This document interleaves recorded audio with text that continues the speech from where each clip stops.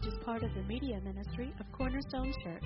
You can listen to this and other messages on our website at www.corner-stone.org or by subscribing to our podcast. Would you open your Bible to Luke 14? Luke 14, we're looking at a passage. We have 2 weeks left in this series about decreasing the more of Christ and less of me. And we kind of will end with a crescendo, I hope. I gave you kind of the forewarning a couple weeks ago by telling you the end of the story, and that is, at the end of the story, John the Baptist dies. His head is cut off. And next week, we're going to look at that and how that really was not something that Jesus spared him from. It was not something that, as much as we have all these promises of the hope of good things in our lives, that John the Baptist dies, and he dies for the gospel. But to get there, we really have to look at one more teaching, I think, before we kind of come to that culmination next week.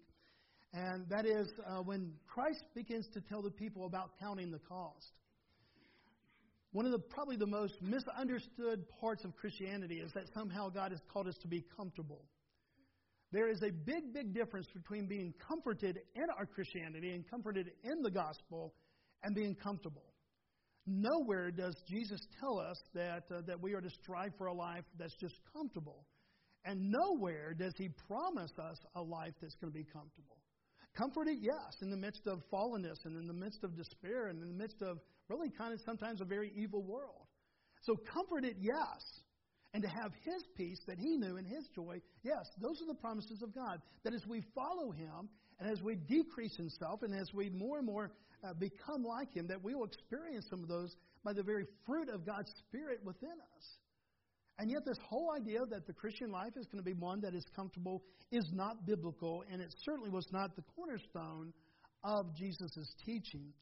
And today's passage is probably going to be one of those main teachings where we see Jesus really in what we would sometimes say is uncharacteristic of Jesus. We always see Him being love and peace and kindness and, oh, come over here, let me give you a hug. And we kind of point at Christianity as being this really nice, really loving, and it is loving, and we should be nice. And yet there was a cut. There was a razor-sharp cutting edge to the very calling of Christ and to the calling for us to follow Him. And we begin to see that in this passage. It comes at a time when Jesus is quite popular.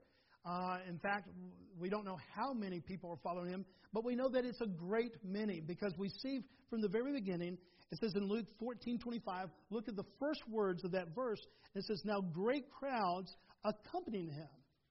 By this time, Christ had done a lot of different miracles. He had fed 5,000. He had fed 4,000 twice, 2 different times. We see that He's doing these miracles, and people are following out of curiosity, out of this desire to know more.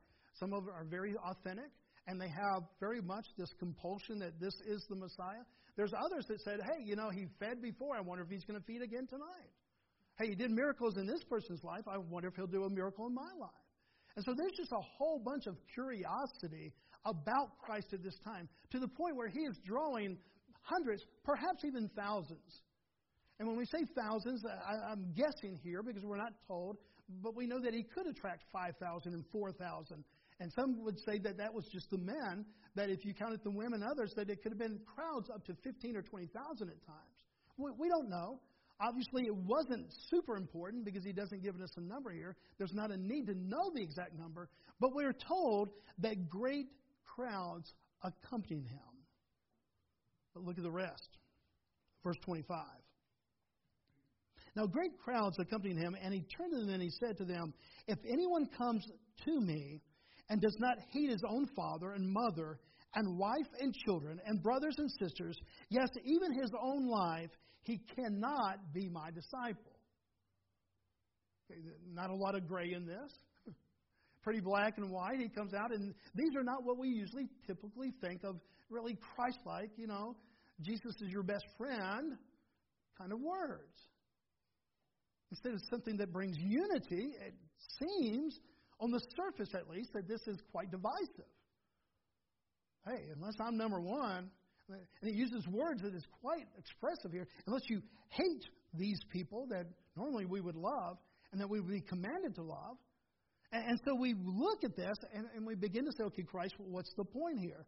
Verse 27, whoever does not bear his own cross and come after me cannot be my disciple. Rather than a promise of comfort, Jesus spoke of things here that make us very uncomfortable. I mean, when you read verse 25 and 26, doesn't it present a little bit of at least a question mark? What does he mean when he says that you have to hate your mother and father and then hate your wife and hate your children? If you've been in the church long enough, you're going, well, Bobby, what he means is that there's a priority. And you've heard sermons on this before, and you realize that he's not saying an actual hate, and you would be correct. And yet, Jesus never misspoke. There was never a word that Jesus spoke that was, man, I wish I would have said this instead of that. You and I have that all the time.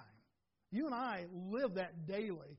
Oh, I wish I would have used this word instead of that word. Jesus, I don't believe, ever had that. There was never a time that he says, if I could live that moment over again, I would have said it this way instead of that way.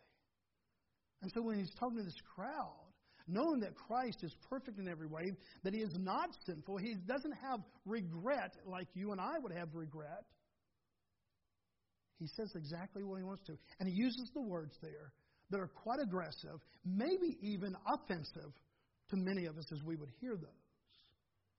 When we hear that on the surface. Rather than a promise of freebies, a lot of people, is he going to feed again 5,000? Is there going to be loaves and fishes tonight? Instead of the freebies, he's saying, no, this is actually going to cost you something. Now, right there's a part of me in my theology that has to say, okay, time out. And no point in time is Christ saying that you have to earn your salvation. Number one, none of us could ever do that. You could never be good enough. You would have to be perfect. And we know that we are not. We're born in sin, and we have this sin nature. So none of us will ever achieve this walk with Christ because of our own ability to walk with Him. So what he's saying here is not that, you do this and you can follow me and you earn your salvation. This is not a salvation passage talking about salvation with Christ. This is a discipleship passage talking about following Christ. And I need to make that distinction there because I don't want anybody to leave and go, unless I do these things. In other words, Christ has put this heavy weight upon my shoulders that unless I hate all these other relationships and pick Him as priority, then I can't be saved. No, salvation is free. Ephesians 2:8-9, for it is by the grace that you've been saved through faith. This is not of your own doing, it is the gift of God, not a result of works, so that no one can boast. Folks, you cannot buy it, you cannot earn it, and you cannot bargain for it. This is not a bargaining chip of Christ. Going, here's what I will give to you if you do this for me. None of this is happening in this passage because it is not a salvation passage talking about salvation. It is a discipleship. Now, why is that important?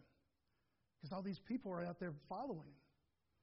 And there would be a lot. If you polled that, I don't know what the results would be, but maybe 80% would have said, yes, I'm a follower of Christ. Maybe 90%, maybe 100% of them said, we're not just here out of curiosity. We actually want to follow Christ. We don't know what that percentage would be, but it must have been a pretty high percentage. Because what Christ does here, He draws a line. Just as He does in the Sermon on the Mount. At those crucial times of His ministry, when He's revealing Himself, He's revealing who He is, He attracts a lot of people. And at those times that He is the most attractive to people, that He says, I want to make sure that you know why I'm here. And I'm not here to give you fish and bread. I'm not here to do this. I'm not here just to make your lame leg come back to life and you can walk again, or that the blind can see. I will do all those things, but this is not my purpose. My purpose is to give you life where you did not have life, to bring you into union with a holy Father that you could never attain in your own ability. Christ always focused. And yet these people out there were not in focus. They were curious. And they were following. And so He puts a kind of a line in the sand. And He says, while salvation is free, discipleship, following Christ, is quite costly. Jesus was never one to play one of those sides or the other. When it was salvation, he just told it simple, true. I'm the Messiah. I'm the only way to the Father. He never kind of did any language that would make us think that there was any other way except for His work that we would have salvation. And there's nothing that Jesus ever said or did in His ministry that would lead us away from this thought that salvation is free. But He also never led us to a place where He would say that discipleship, truly following Christ, would be comfortable or that it would not be costly. In fact, He does just the opposite. He says, you want to follow? And He would welcome followers. He said, I want you to understand what you're getting into. That this is not, Jesus was not a bait and switch salesman, guys. He doesn't promise you one thing, and then when you get there, he kind of gives something else.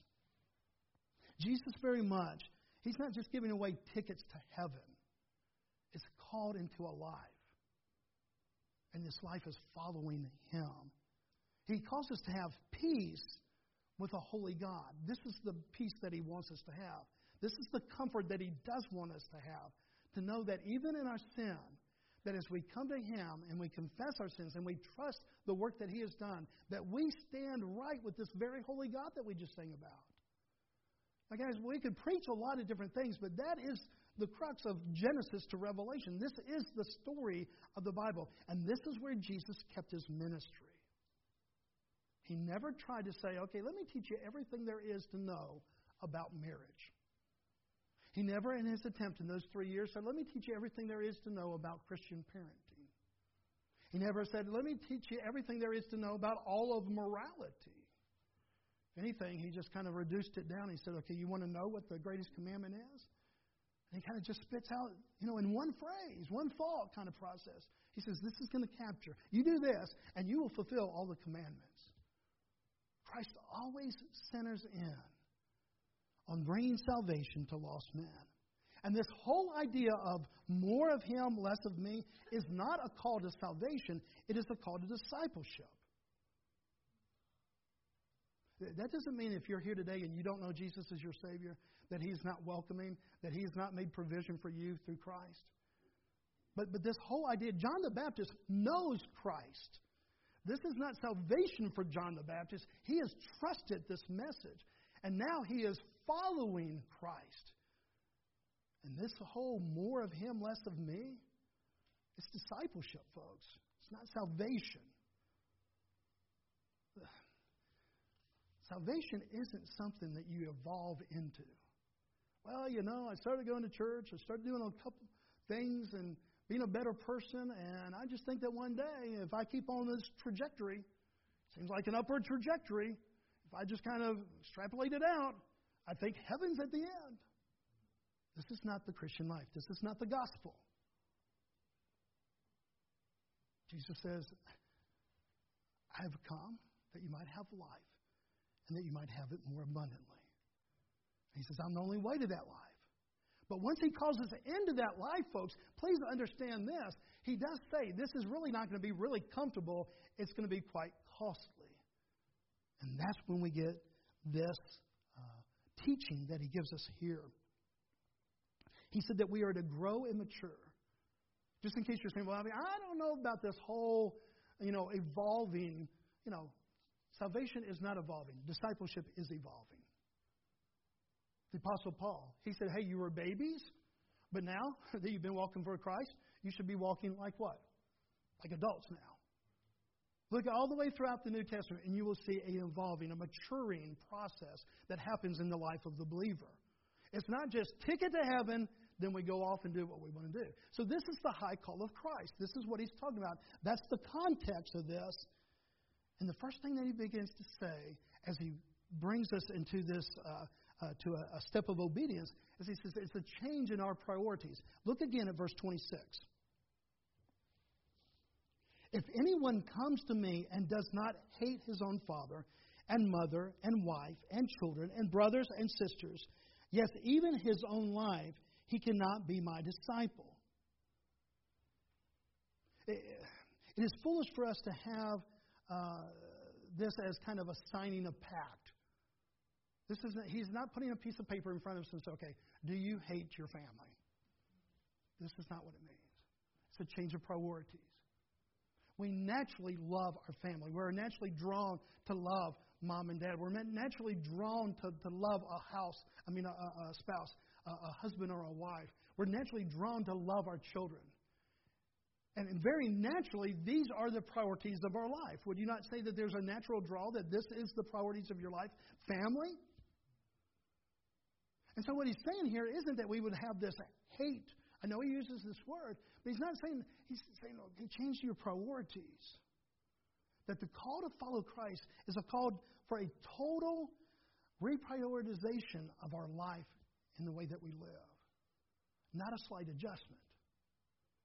And oftentimes, guys, we want Christianity to be, okay, man, before I was doing some wrong things, but now Jesus is in my heart and I'm doing some right things. I hope you're doing more right things than wrong things if Jesus is in your heart. But understand, this was not the call of Christ, just that we would get a little bit better and a little bit better. It is a total reprioritization of the very foundation of our life. And aren't we kind of naturally leaning toward the family being the foundation of our life? I mean, I know I'm a natural man, my wife, my kids. I know where my natural heart goes to. But he says, now that you have this supernatural, I want to do a supernatural work, and I want to be first and foremost in your life. And he takes those things that are most precious to us, those things that we would naturally prioritize the most, and he says, okay, I want you to choose me over them. Here's the deal, though, guys. You might say, well, I don't like this passage. I don't like that Christ has called me to love Him more than my own spouse or my kids or my parents. Here's the deal that Christ gives you. By loving Christ more, your family does not get less. Think about it. You love Christ with all your heart, your wife does not get less, husband. I promise you. By loving Christ more, and He's the priority of your life, your kids do not get less, they get more. See, here's the part that we have to understand. He uses very dramatic language because this is very dramatic. This is very crucial. He's not talking about salvation. He's talking about following Him. He says, look, I want to rearrange the very foundation, the very thing that you build your whole life around. Notice that He didn't say, I want you to love the church and going to church more than me. I want you to love religious things and spiritual things more. No, he puts all the focus on Himself. This is all about that walk that we have with Him, not just doing good and not just coming to church. Folks, if I've heard it once, I've heard it a million times. Well, my life was kind of distant and everything. I was just kind of doing what I wanted to, but I started going to church and I'm a better man for it. And I'm glad. Please don't hear. I'm not trying to disparage that. That we're a better person maybe because we went to church and learned some more conformity to a morality. But conformity to a morality does not save one. Only Christ saves us. And so this what seems like the harshest words of Christ, just like 2 weeks ago when He said, get thee behind me, He saves these most harsh and sometimes what would seem to be divisive words at the most crucial times. He's got a throng of people around Him, a massive crowd, and He says, okay, you want to follow me? I don't want to mislead you. Following is not this. This is what it is over here. And He begins to explain it. Look at verse 28 through 30. He gives two illustrations here. Christ often would do that. Not just one illustration He would kind of point to if there was purpose. In Luke chapter 15, when He talks about this reckless love that we have sung about in the last couple of weeks, He talks about this love that would leave the 99 and come after the one wayward sheep, right? But He didn't stop there. He told another story that we're going, okay, that sounds really similar, about this lady who lost some coins, and she turns her house upside down until she finds that lost coin. But He didn't stop there. He tells one more story about this lost son and the father waiting for him to come back and embracing him when he comes back. Jesus often told one story, but he often told 2 or 3 stories if it was necessary for us to get the full idea. And there's really an important part of this second story. Listen to the first one first, verse 28 through 30. For which of you, desiring to build a tower here could be barns, it could be a multi-level structural house, a big house. That word was used in a lot of different purposes, but you're building something for your life. Which of you, desiring to build a tower, does not first sit down and count the cost, whether he has enough to complete it? Otherwise, when he has laid a foundation and is not able to finish, all who see it begin to mock him, saying, this man began to build and was not able to finish it. Quick question, quick poll. Are you a starter or a finisher? How many of you are really good at starting? How many of you are better at finishing? So we have more starters than finishers? Yeah. Isn't it amazing? I mean, you go to my house right now, and there's 5 or 6 projects that have been started. Ask my wife, and she'll say, but he hasn't finished one yet. Yeah. So we're great starters, but here is Jesus emphasizing the start or the finish in this story. It's finishing. There's a crowd in front of him. There's a lot of people. There's a lot of minds and hearts and souls before him. He says, guys, y'all are pretty good at starting. You want to follow me? Let me tell you about finishing. Tell you about finishing with me. Because he said that's really the secret. A lot of people start, but not everybody finishes. Starting is not nearly as challenging as finishing. Would you agree? So he puts his emphasis there. Jesus shows the foolishness of starting to build a tower, a house, and not being able to finish. It's foolish because it accomplishes nothing in the end. And this is the truth that he's conveying here. I said, just because you start with me, because you follow me, I'm concerned about your ending. I'm concerned about where you're going to spend eternity. Not that there was 2 or 3 months in your life, or 2 or 3 years in your life, or 2 or 3 decades in your life that you're a pretty good gal or you're a pretty good guy. This is not the concern of Jesus Christ. The concern of Jesus Christ is where will you spend eternity. Well, Bobby, you're sounding like an old evangelist now. Well, good. Okay. Because that was the ultimate question of Jesus. This is the ultimate place where he wasn't a life coach saying, here's how you navigate the next 3 years of your life. He says, here's how you spend eternity with the Father who made you. And so he focuses there, and he points out here that it's foolish that people would walk by and say, yeah, oh, Jim, yeah, he started, but he didn't finish. Then he tells another story that on the surface may look like it's just another story, just another way to illustrate the same principle. But it comes with a nuance. See if you can pick out the nuance in this second story. Verse 31 and 32. Or what king going out to encounter another king in war will not sit down first and deliberate whether he is able with 10,000 to meet him who comes against him with 20,000?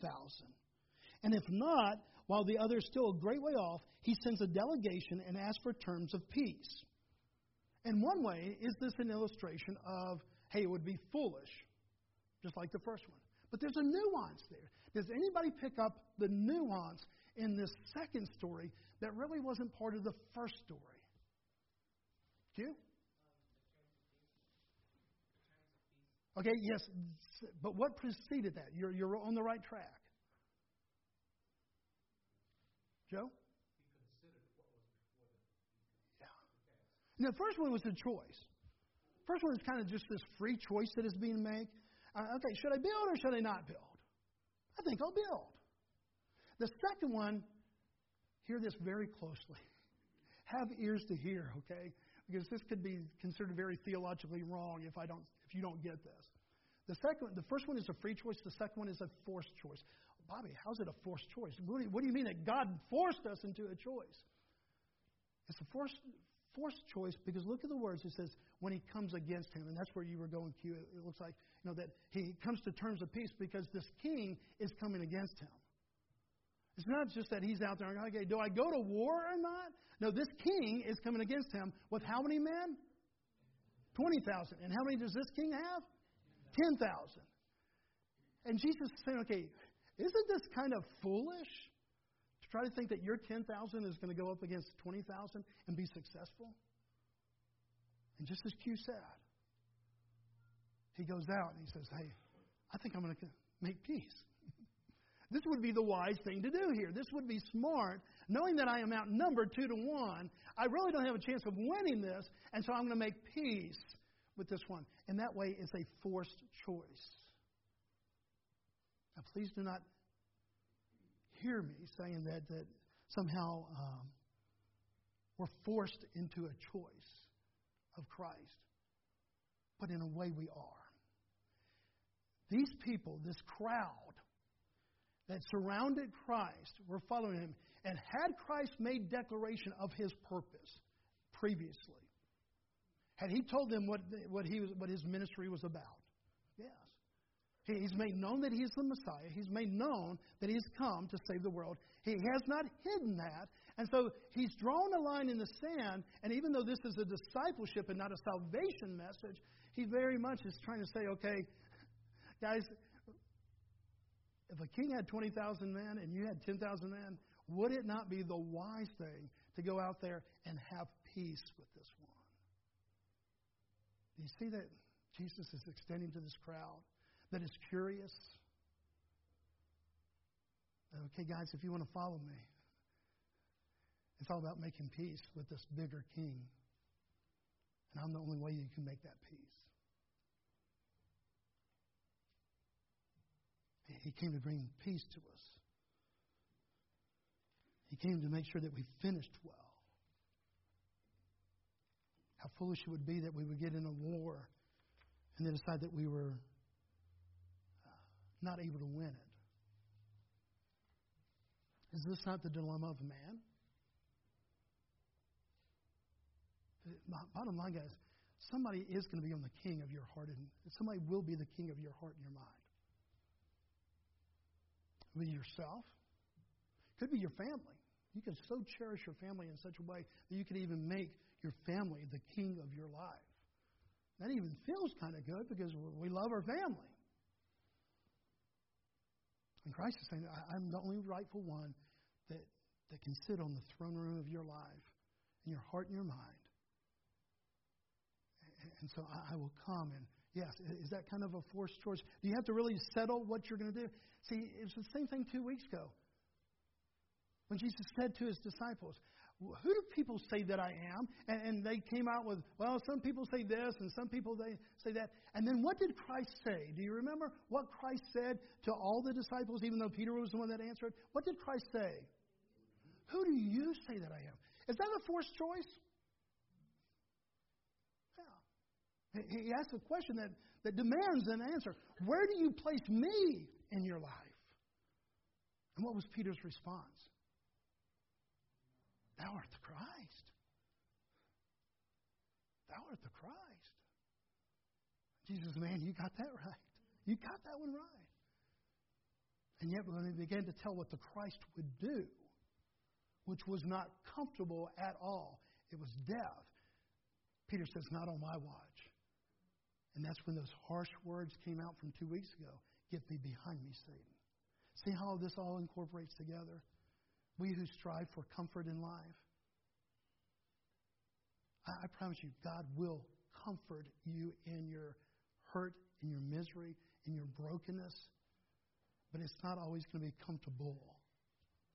Here he says that he says only one can sit on the throne of your life, on your heart and your mind. And he says, that is the place for me.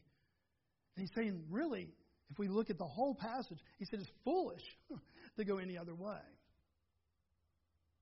I can only imagine that there are some men and women that all their life have made themselves king of their own lives. They filled their lives not necessarily with evil and immorality, but just with their own passions and their own pleasures. Maybe even very kind and gentlemanly in the way that they did that. Never hurt anybody else. And yet there's going to be a time that even that nicest person, like the rich young ruler in the Bible, would come upon a time when they will face a holy God And it will not be their goodness, and it will not be their kindness. It will only be one thing that makes the difference between heaven and hell. And that is, did they know this Savior? Salvation, grace alone. This is not a salvation passage. It's a discipleship passage. He said, the cost of following me is high. Verse 35. Verse 33. What's the first two words? So therefore, he again, remember, therefore, it draws a conclusion. I've said this, now I draw a conclusion from what I just stated. So therefore, any one of you that does not renounce all that he has cannot be my disciple. Does that seem harsh? I mean, just really, does it seem really kind of, does it seem mean-spirited? Could be. If the trade-off wasn't life-changing and life-giving, the trade-off, if someone's going to give you less than what they take from you, then it's really evil, kind of mean. But is Christ offering you more or less by you dying to self and living the Christ life? Is he wanting to give you more or less? When he says you have to hate your mother and father, is he making you a better son or daughter or a lesser son or daughter? When he says you have to hate your wife or your husband, is he making you a better? Is he offering you to be a better husband and a better wife? See, it's all in the exchange. It's not a bait and switch. You only thought you were going to get this, but what I'm really going to give you. I mean, anybody who's ever bought a car, unless it's a brand new one, and even then it can be, but anybody who's ever bought a used car, it's a risky proposition, isn't it? Man, never had a problem with it and all. You know, I've never had to do a thing to it.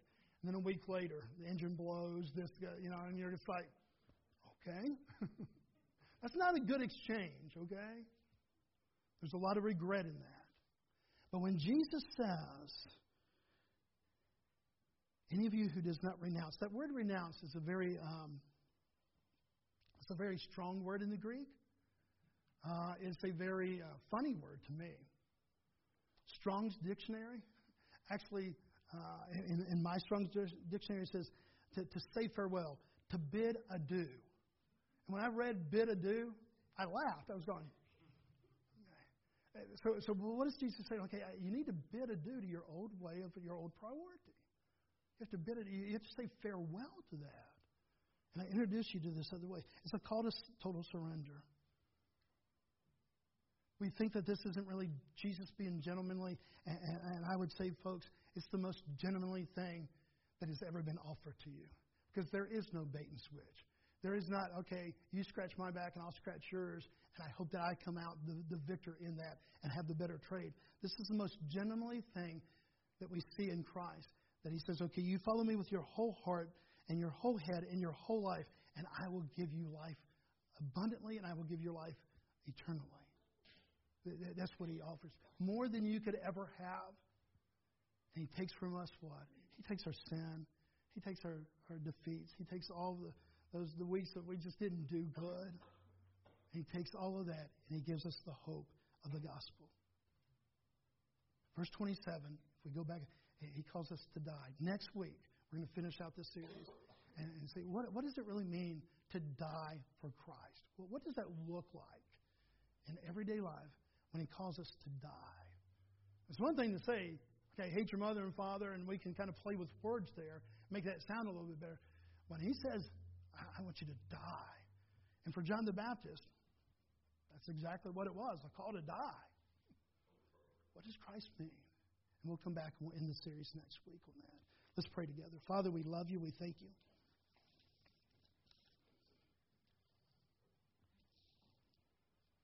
Father, we live in a day of sometimes it can be very challenging to think that maybe Christianity is just a slight turn to the left or slight turn to the right from the life that we previously had. And Father, your word dispels all that, Father. It contradicts any thought that is just a slight adjustment to the former life that we had. Father, no. You call us into a new life. You said the old things are passed away and all things become new. Father, part of this newness is not just forgetting the sins of the past, but, Father, a call that we would live for another king now. When we have been so naturally bent to make that king ourselves. That even if it was doing good, that we would still do good for our pleasure and for our passion.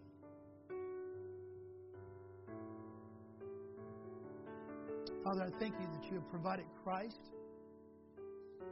For, Father, there is no other way that we could have rightness with you, that, Father, we could have unity with you, that, Father, that we could not just get to heaven one day, but, Father, that we could have peace in life.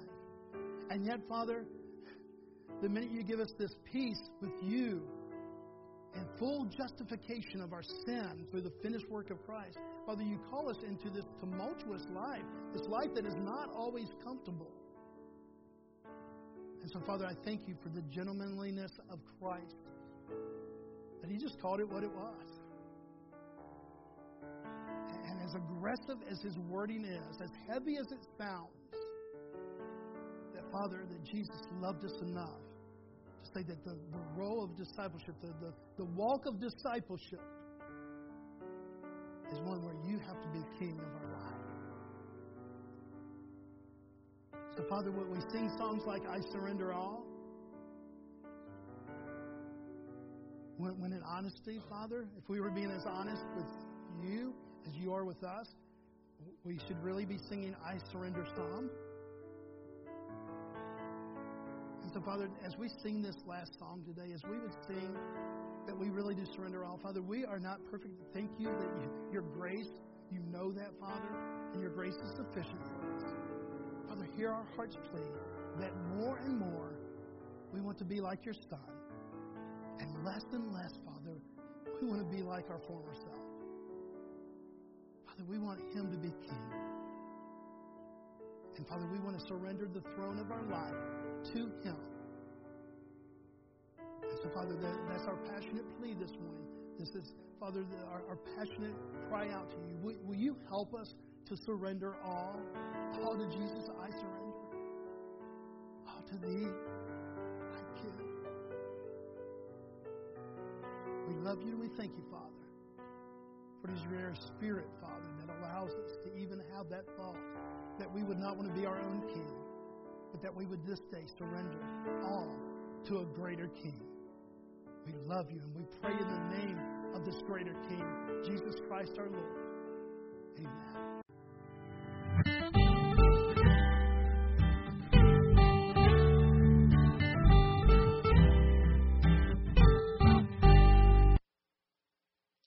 Thank you for listening today.